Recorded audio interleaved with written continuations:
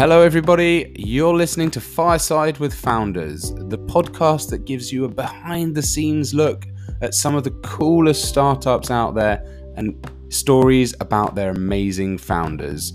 So all you need to do now is sit back, relax and enjoy.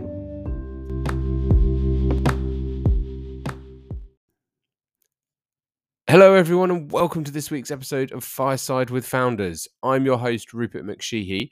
And this week, I am delighted to bring you a very special episode. We have the person who it's all started with, and the very first podcast episode that we ever did, Adit Trivedi. I not only get to interview Adit for the second time, but I also get to do it in person. What an absolute pleasure that was. So, for the second time round, I'd like to introduce Adit Trivedi, former co-founder of Lingumi and now current co-founder and CEO at Kaizera. I hope you enjoy listening to part 2 of his journey.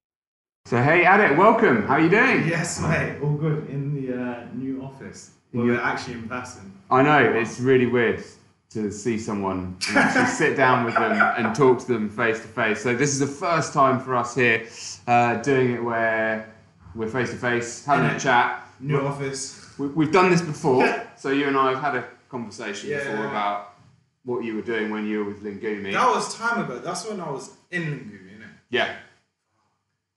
Right, that was ages ago. It was a long time ago. That was episode 1. Oh yeah. First ever podcast we've done. So this is the first ever in-person podcast. Yeah. Finally. So it's nice. So we're doing take 2 of Adit Trivedi for Fireside with Founders. Yeah. Look, I'm keen to see what's been happening. So obviously, look, we just mentioned there, right? You've left Lingumi now. I've fully left. Yeah, I left in December, and now I'm on to the next company. We closed a pre-seed round last month of $1.1 million. So actually, I only say that because it's like 7 figures now. It was £808,000, but like adding the random 8 is like up. But yeah. It always sounds better to deal in dollars as well. Yeah.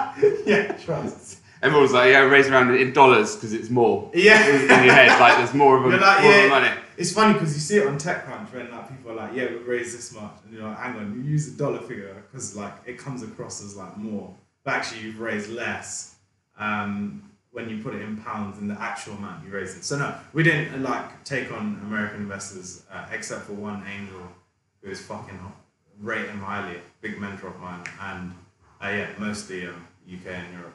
Nice. And a friend from Singapore who does like niche things. Okay, cool, nice. Well, I don't want to dwell on the past like too much, but so obviously, I say things have changed, right? You've left Lingumi, but what happened? Why did you decide to leave? That's an interesting story, right? Yeah. I felt like I gave all the value I could have.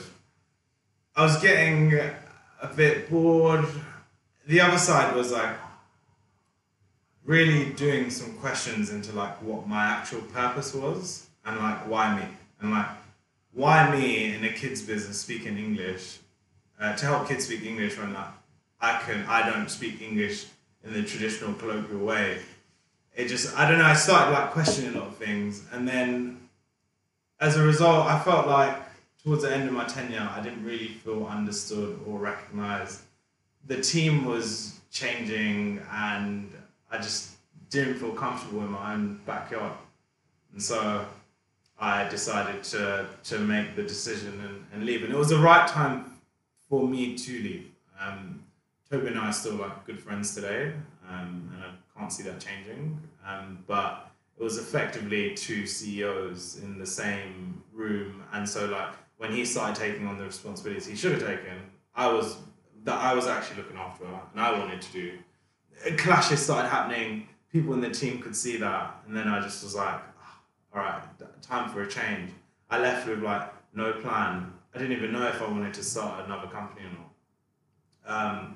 3 weeks in, surprise, my like business coach at the time, who passed away a few months ago actually, which was very traumatic for me. 3 weeks later, she was like, I'm going to give you a month before you're on to your next idea. And like 2 weeks later, I'm like, no, I'm going to start this, I want to start this. And she was like, no, take your time. And I actually became a coach, and I was coaching businesses. And my philosophy was like, can you transform businesses that aren't doing so well through their people? And like, I managed to do so. Now, those companies I coached are doing really well, actually.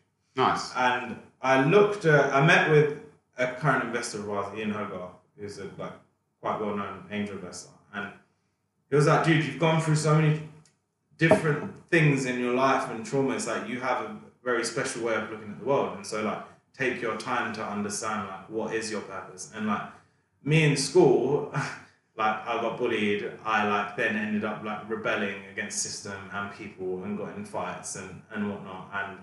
And you know, it took a teacher who again was a mentor, but again passed away, unfortunately. Took me under his wing, and you know, and it held true. Like I didn't feel understood.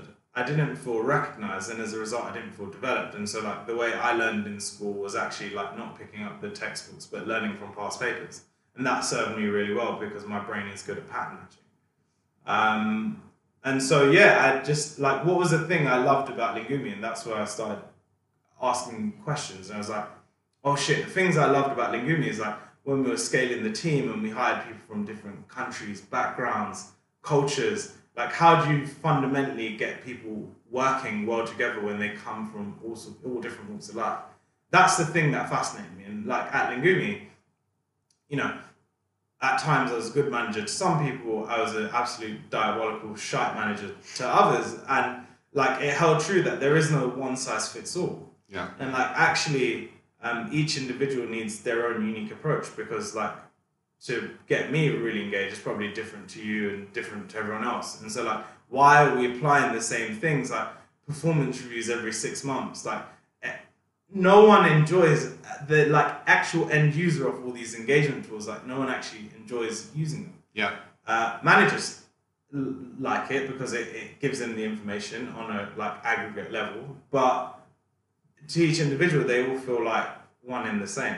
And actually, to get the best out of people, you can't see everyone as one and the same. It doesn't really help managers that much anyway, in terms of, because, as I say, they're treating everyone, like you say, as the same, right? So exactly. And like being a manager, it's like you often manage people how you think you would like to be managed. When actually it's like very different. And so there was no tools or software that existed that helped individuals feel like they could be their authentic best self. And like, my business coach, the one who passed away, who I actually carry around in my wallet with me throughout, which is here she is. Putting out a picture here. Oh, nice. Keep her close to me. What's her name? Lucy. Yeah. Lucy Funnel. She ran a company called People Untapped, and like her like main goal was like everyone has their elements of brilliance, and like you just need to get that out of them. Like what is their authentic self, and like that's what man stands for, innit? So like at Lingumi, I felt like when I was in this environment, you know, you'd go to investor meetings and you'd see different things. It's like, raw, like I feel uncomfortable to be in my shoes, and like that's how I felt a lot of the time in my last business, uncomfortable to be in my own shoes. But now man's free and out here, and like I needed to leave that environment to take this journey to like understand myself. And so I was looking at like building something in this space, and my co-founder Jan had left Zencargo. Yeah. And I met him through Local Globe, our last investors, and we were part of a like peer exchange group, different peer exchange groups, where you talk about, it's like Alcoholics Anonymous for founders, Yeah. where you talk about the top 5% and bottom 5% of your life. And yeah, we just connected on like a deeper level. Like that's Big Bro right there. Like he is Yoda in my eyes. Like guys, he is so freaking knowledgeable. Yeah, his EQ is mad high, but he's German. He's straightforward. Like people have their strengths and also the things they're not so good at, but you love someone for like who they are fundamentally. And like he's one of the most caring people I've ever met in my life, and like our values fundamentally align. Like we're cut from the same cloth. Do you get it? So Yeah. it means that we both believe in this world that we want to create, and where we have different skill sets, it clicks. So when we were like, yeah, let's do this. Obviously, he's got a wife and a kid and a child. Like he has to earn a salary. Like obviously, I don't have a wife. I'm engaged to my beautiful fiance, and look to get married in not next year, year after, because Indian weddings are mad expensive. Yeah. But so They're big. They last for days. Yeah, bruv, they last for days. And for me and Jan, it just felt like we needed to be building something in this space to like change the way currents like companies are trying to build their shit. Like I was speaking to a company yesterday, Awardco, and like their thing is ridiculous. Like they raised 60 million recently, and it's like the whole thing to get you engaged is managers are going to dish out points to their direct reports, and those points can be spent on like Amazon. Yeah. And it's like you're basically telling people, I'm going to dangle a carrot in front of you, and like you're going to want a bigger carrot, so you're going to engage me. And for us, it just felt like, you know, those that like employees that think for a living, those that like want to do well in careers, money is often the output. Like people don't want a work-life balance. People want love in work. Yeah. Like how do you help people get to that point? So like we raised a pre-seed round of, as I said before, £808,000, and our mission is to discover brilliance in everyone to advance humankind. And you know, I am a very different type of founder from the like traditional ones you meet. I think a lot like fit the same suit, come from the same cloth, and it's just time to add something fresh and new to this industry, and like not be afraid to like be myself. I think I'm comfortable with that now that I'm out of my last organization. I had time to just think. Yeah, and that's important, right? You want to be comfortable in what you're doing in your own shoes. 100%. And you mentioned, so you and your other co-founder, you both have sort of similar sort of values, and that was one of the things that sparked together. So where do those values come from, right? Because you're both from different backgrounds. Yeah, so for us, like trust and loyalty is a big thing. Like for me, if I like trust someone, I really fucking trust them. So you know, they just spread into like the company values, like no gap. Make sure like the truth is just there. Like there's no reason to bullshit or hide shit. Like, you know, and it's like different values from our previous company. But I found like with Jan, our values align, being transparent, being vulnerable, like being comfortable being yourself. Knowing, you know what, you've got your strengths, you've got your weaknesses. Like, yeah, listen, Adit will call you at random times during the day to spark interest, but it's because he's mad excited. Do you get it? Like, and like, different people will do different things because that is who they are. And like, I'm never gonna, I don't want this, like, how do we create a business that like helps people feel comfortable in their own shoes? And so it's a different take of like software, because when you think of like employee engagement or like performance reviews, you think top down, right? You think one size fits all. This is a whole different approach. So like now, even with the business, how do you take a very experimental mindset? Like Jan and I wanted to hire an early team early because like founders often come in and they're like, this is the thing we need to build. But like, how do you even know this is the thing you need to build? Like 9 times out of 10, in fact, 10 times out of 10, the first thing you build is never the thing that actually is the thing that people want. So that's why I invested heavily in UX and product design early to make sure that we knuckle down on solving the right problem for the right user, and then understanding like what's the simplest thing to build that they will just freaking go nuts over. Which is what it's all about, right? You've got to have the users engaged in your product. They need to love it to keep coming back to it, and then snowball from there, right? It's almost flipped. It's like you need to be solving a deep enough problem in a fucking mega fun way. So like people that are great at UX know, like, I give you a random example, like say like the thing that this person wants at this time of day is a fucking cake. Yeah. But if it was just down to UX, they would give you a cake and it'd look like mush and you wouldn't want it. Like they know that's the thing you want, but as a user you're looking at it like, what the fuck is this? That's when like UI comes in and knows how to spark the right emotions from an individual. So that cake that UX has identified, will make it the perfect cake for that particular user segment. Yeah, all the flavors, right? All in terms the flavors. Of tasting good, it tastes like reminds good cake, you, but it looks like shit. It reminds you of your grandma's cooking. It looks like something you found on Instagram. It's something which is shareable, which you want to tell your friends about and actually show them. So that's the way we've seen it. And then we've hired a full stacker an old friend of mine actually from school, who's just a wavy coder, and he's going to help us. Like once we have built the like really lo-fi, dirty, disgusting looking prototypes, once we validate we're solving the right problem, then he can build the thing really quickly to just start testing. And once we've found those elements of product market fit, then we'll go out and raise our seed. And like we're going to try and do that actually no code. And all it is like to raise a seed round from like pre-seed is like you're onto the right market and we feel like there's something here. Here's some money. Go out and like take loads of bets to figure out what the user segment is and problem space and different types of solutions. Yeah. Seed stage is all about, in order to raise a seed stage, you need to say, here's the market we're operating in. Here's the underserved user we're targeting. Here are their biggest problems, out of which this is the problem we're targeting first. This is how we're looking at solving it. And this is the engagement we're getting as a result of the thing we're looking to solve. Now give us money to invest in those resources and then find the scalable channels to which we acquire those users at like a fairly cheap price. Once we have that in place, then boom, raise our Series A. And then actually my knowledge does no show because like my last company, I left at Series A. So then you're on to starting again from something that you've not been through, right? Yeah. I mean, like it's quite exciting. Mega exciting. Like for me, like helping everyone discover their purpose and like helping each individual discover their brilliance. For me, is like fucking have this because like I wish I would have had something like this before because like I didn't fit in the system. And actually, like, what did COVID do? It made people reflect on like, what do I actually want from life? Like. Work and life is often like a blurred line, like it's grey space.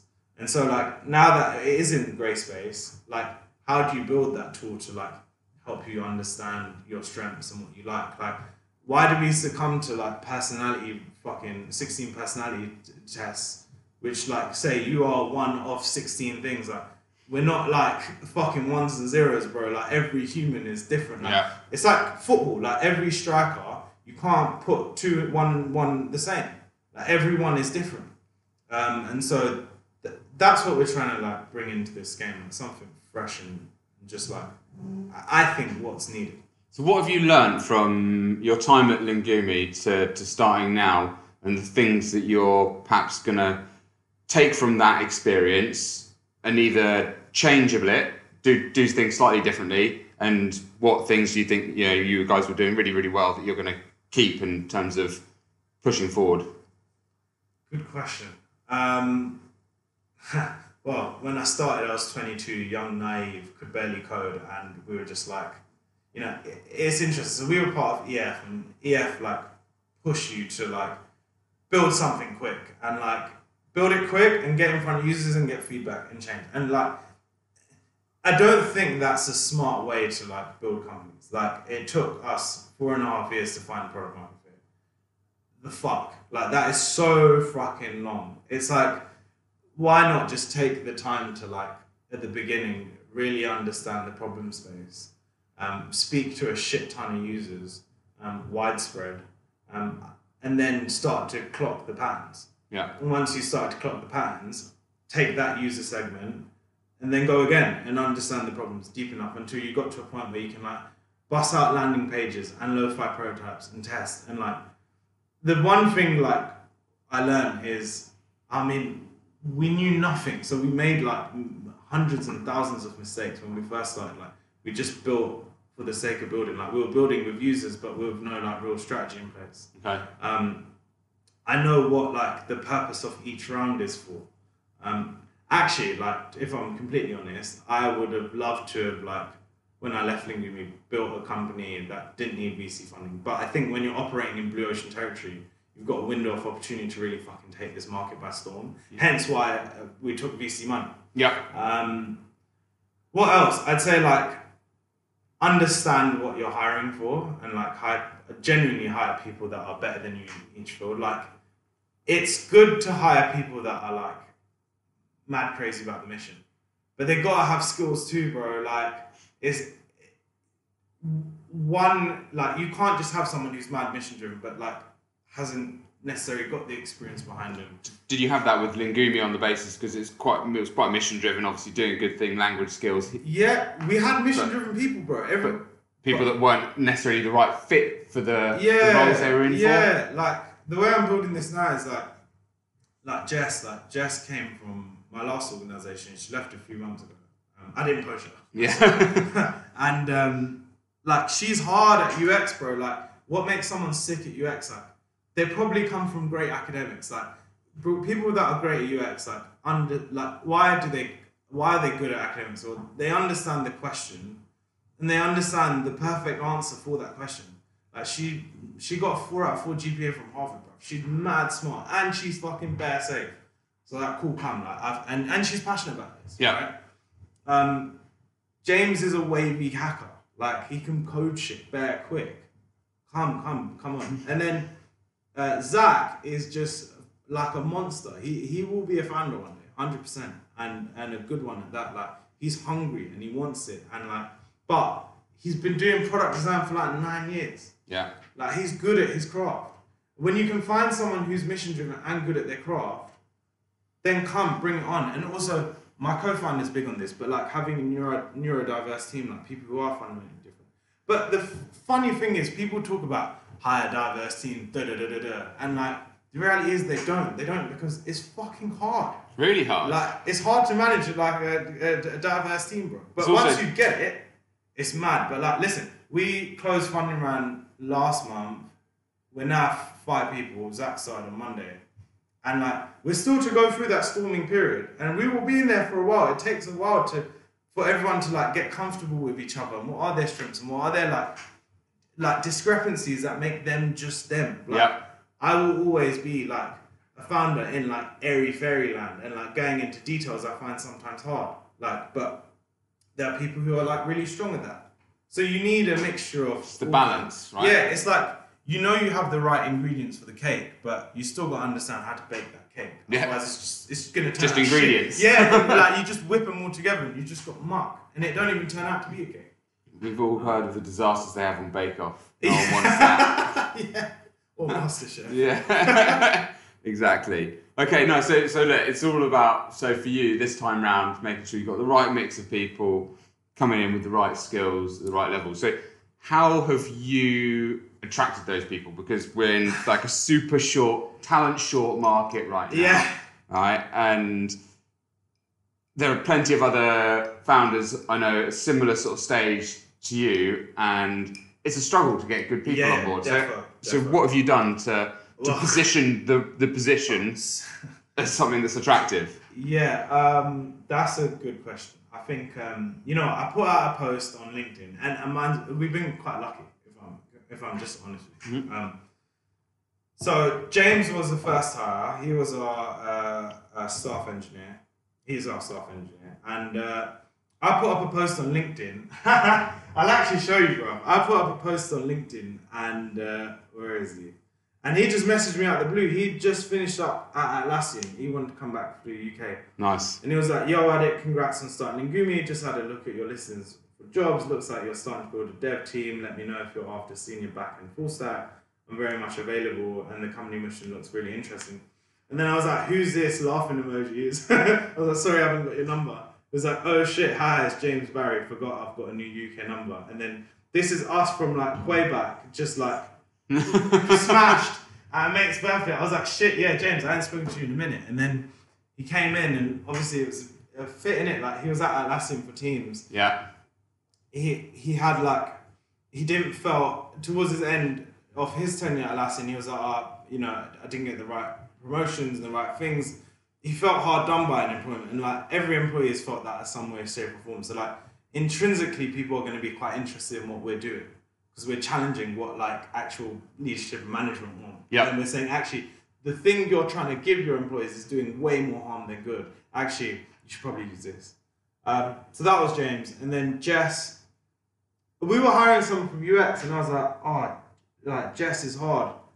And I saw she had finished at Lingumi. I was like, huh? And then I messaged her, or she messaged me on LinkedIn. I can't remember which. And then she came in, and like we offered her on the spot, like after a couple of interviews. And then we were like, shit, you know what? Like person that will make like a huge difference in this field is like a really dope like product designer who gets UI and like understand and to try and bring like a breath of fresh air in this industry. And then was looking at we started using Otter, who are like a recruitment platform, fucking sick platform. They just have like loads of dope candidates and a large pool. And I'm like a pitbull, so I'll just go out and message those that I like the profiles. And actually, Zach messaged me saying, I don't know if this is right. For me, at the minute, I'm a bit burnt out, but this looks like really interesting. So I was like, no, come on a call, let's have a call. And we just hit it off. Yeah. And I knew from that moment, I was like, yeah, we got to hire this dude. Like, there's something special about him. And we were going through the interview process, and then, yeah, we ended up offering it to him. I always, in the back of my mind, knew, like, we need to get this person, but it's still like it's not just my decision. Do you get it? Like James's first week we hired him, and then the second week he was interviewing.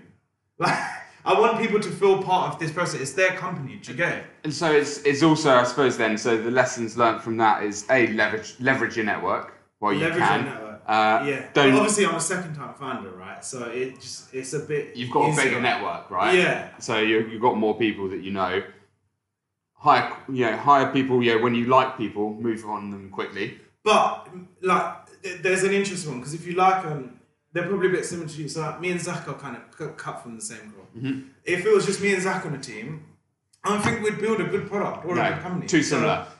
So it's like hire people who you rate, not that you just get on with. Like, I rate them for like their craft and do their values fundamentally align with ours? And like, I would have offered Zach then and there on the spot after the first call, but like, what about Jan and Jess and James? Like, they got to also be involved in this process because it's a team decision. You've sometimes got to check yourself a little bit and take a step back and go, hang on a minute, like, let's not get too excited about this. And if it was just me, like, building this company, a bunch of me's, like, it would just be airy-fairy Founderland vision shit, and like, there'd actually be no concrete product.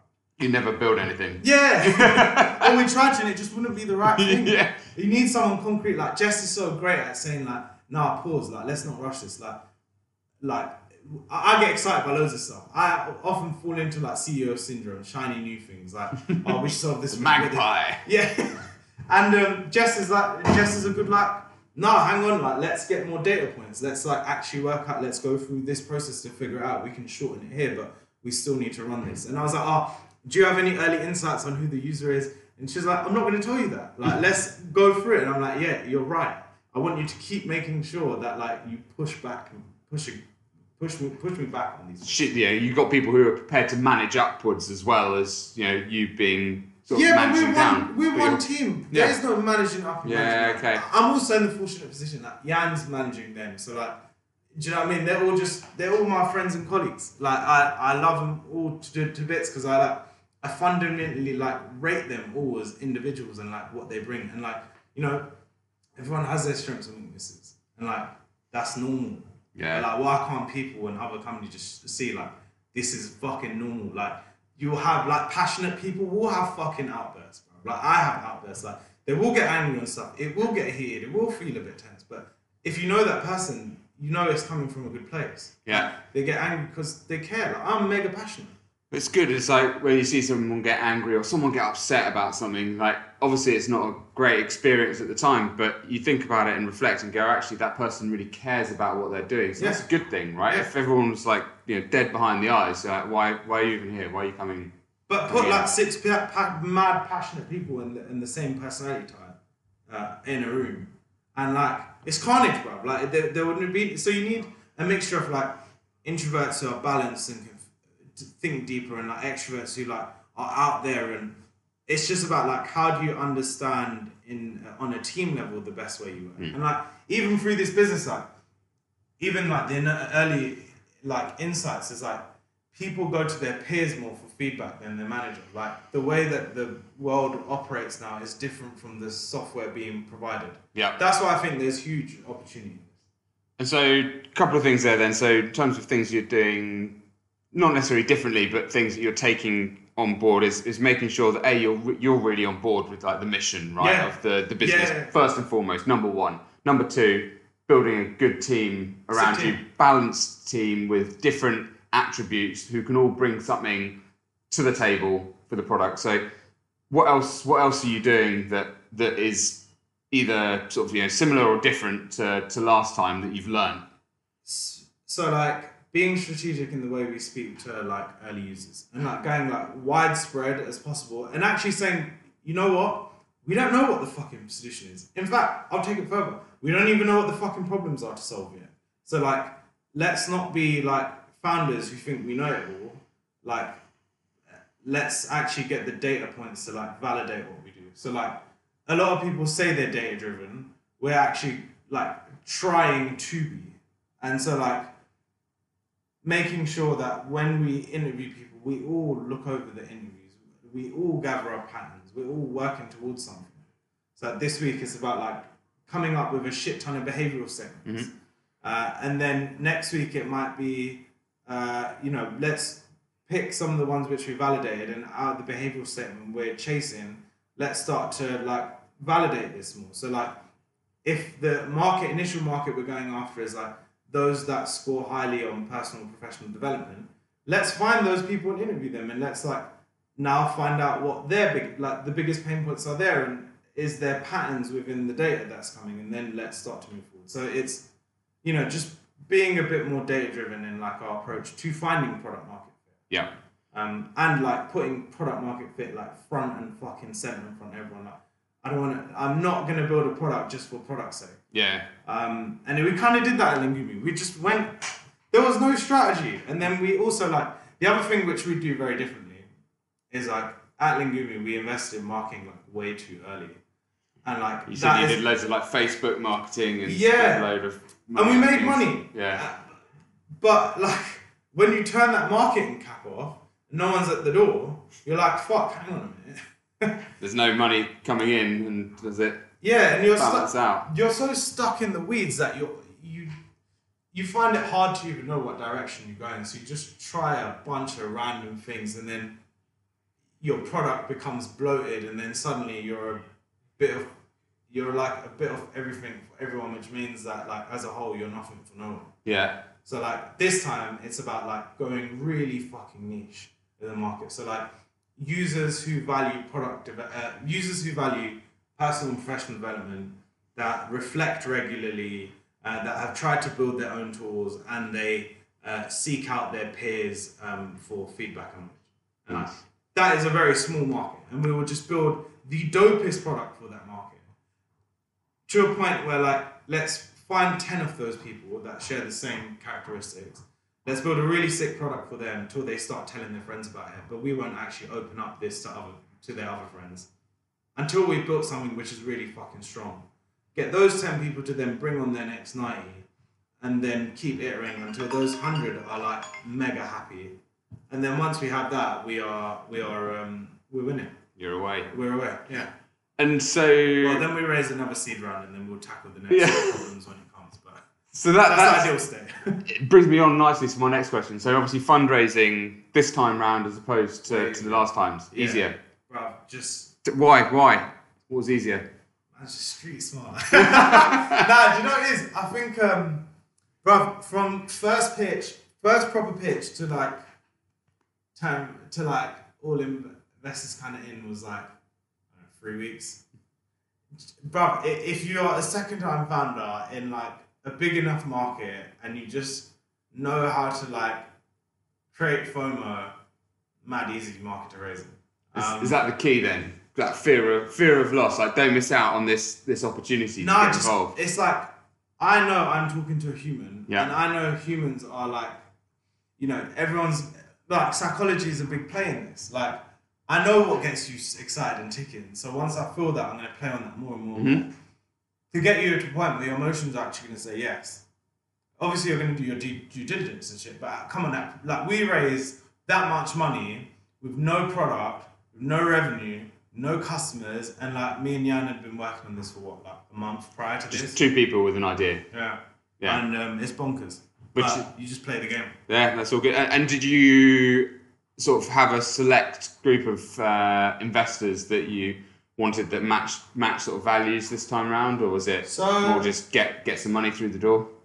Initially, it was like, let's see how much we can raise, who we can raise off. Yeah. But in the back of my mind, I always knew like if we raise $1 million plus pre-seed round, the next round's going to be fucked because investors are just going to be asking like, way more questions. Because psychologically, it's very different saying you've raised 6 figures than 7 figures.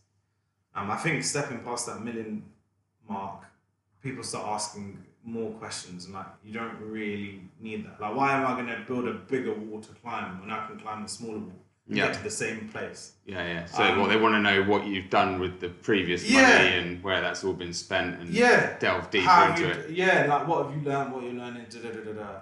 This time around, investors, we thought let's see how much we can raise.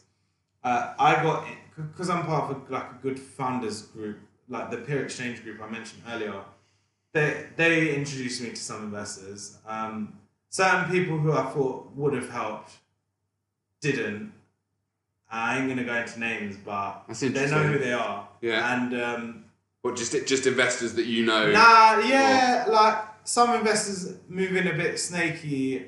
I won't call out their names. No, don't. They know who they are, and certain people I thought would have helped based on previous experience working with them. I won't call out who they are. You probably take a guess that they didn't help. So, but what did help was like my peer exchange group. Yeah. Like some founders who just like introduced me to their founders. Like I got a shout out Jacob from Accurate. He's my guy. I got a shout out Ed from Curiscope. He's my guy.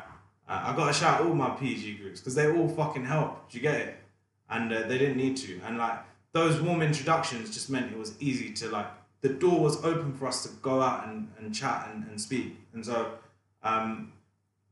we managed to like get offers and got a term sheet, and those investors who were interested introduced us to other investors, who introduced us to angels, and some angels who were dope, like Ian, like he introduced me to like other angels who wanted in. So I'd say like this round would have been mad hard had I not had like second connections. It's just the network again, right? Yeah. Really leveraging it. Yeah. But this time, like Ran, me being comfortable and confident in like building that network and making sure that we like deliver solid value to our shareholders, investors, because like they backed up. What did they really back? They really backed me and Yan to be able to like figure this out in like an 18-month time period. Yeah. I think we'll actually figure it out in a 6-month time period. Like actually be ready to raise the next one. But let's see. My prediction is between 6 and 12 months we'll be ready to raise next. But we just got to, now that we found the magic, now it's about applying the science to like get there as quick as possible. Yeah. Okay. Nice. So yeah, that's again sort of leads quite nicely on. So where do you go from here? So you've just made the raise. You've hired some awesome people to come on board and help them figure out how to solve. Potentially, I was going to say this problem, but you're still not necessarily sure what the problem is. But work out what the problem is, figure out, solve it.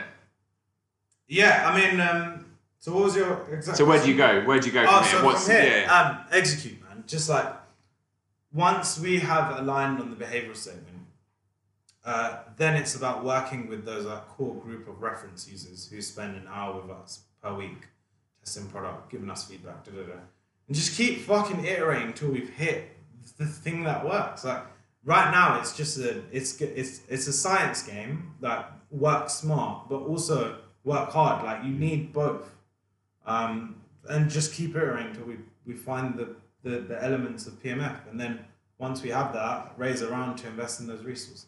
Okay. The interesting thing for me is I think the big motherfucking markets like US. They're a sucker for this type of stuff, and they're like, I think they're really raring for like this type of product. So let's see. First is like, let's put our money where our mouths are. We've raised the money. Now let's execute. Let's do these early investors proud because they backed us really off a team. Yep. And let's see where we get to. But we're all hungry for it. Do you get it? Like, there's nothing. The only reason this fails is because we didn't like adapt and change and shift based on the data that we come up with. Yeah. So yeah, that's the aim. Fine, nice. So as a final parting word, I'll ask you the same question I asked you last time. If you were to look at biggest learns for other people out there who are looking at either starting a business or there may be a founder out there at similar stage, maybe later stage, earlier stage, I don't know, what's the biggest bit of advice that you would give to someone? Biggest advice? Looking to start. Yeah, looking to start something. If you're looking to start your own business or early stage. Ideas are cheap and ideas will limit you. Work out the big, meaty problem to solve.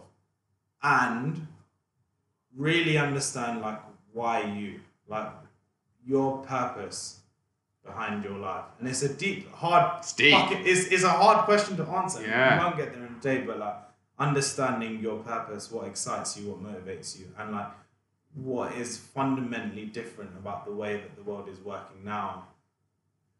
What is fundamentally different in the way that the world is working now, such that you can like build something that will like change that world.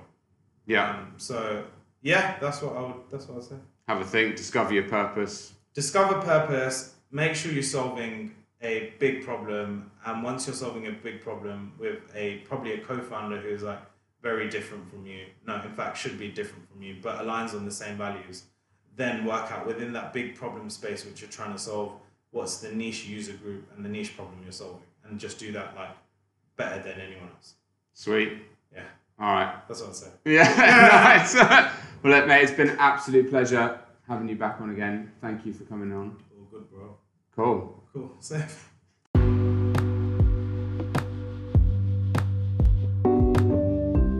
So a huge thank you to Adit for coming on the show this time round. Really, really great to see someone in person. Apologies for the slightly haphazard sound.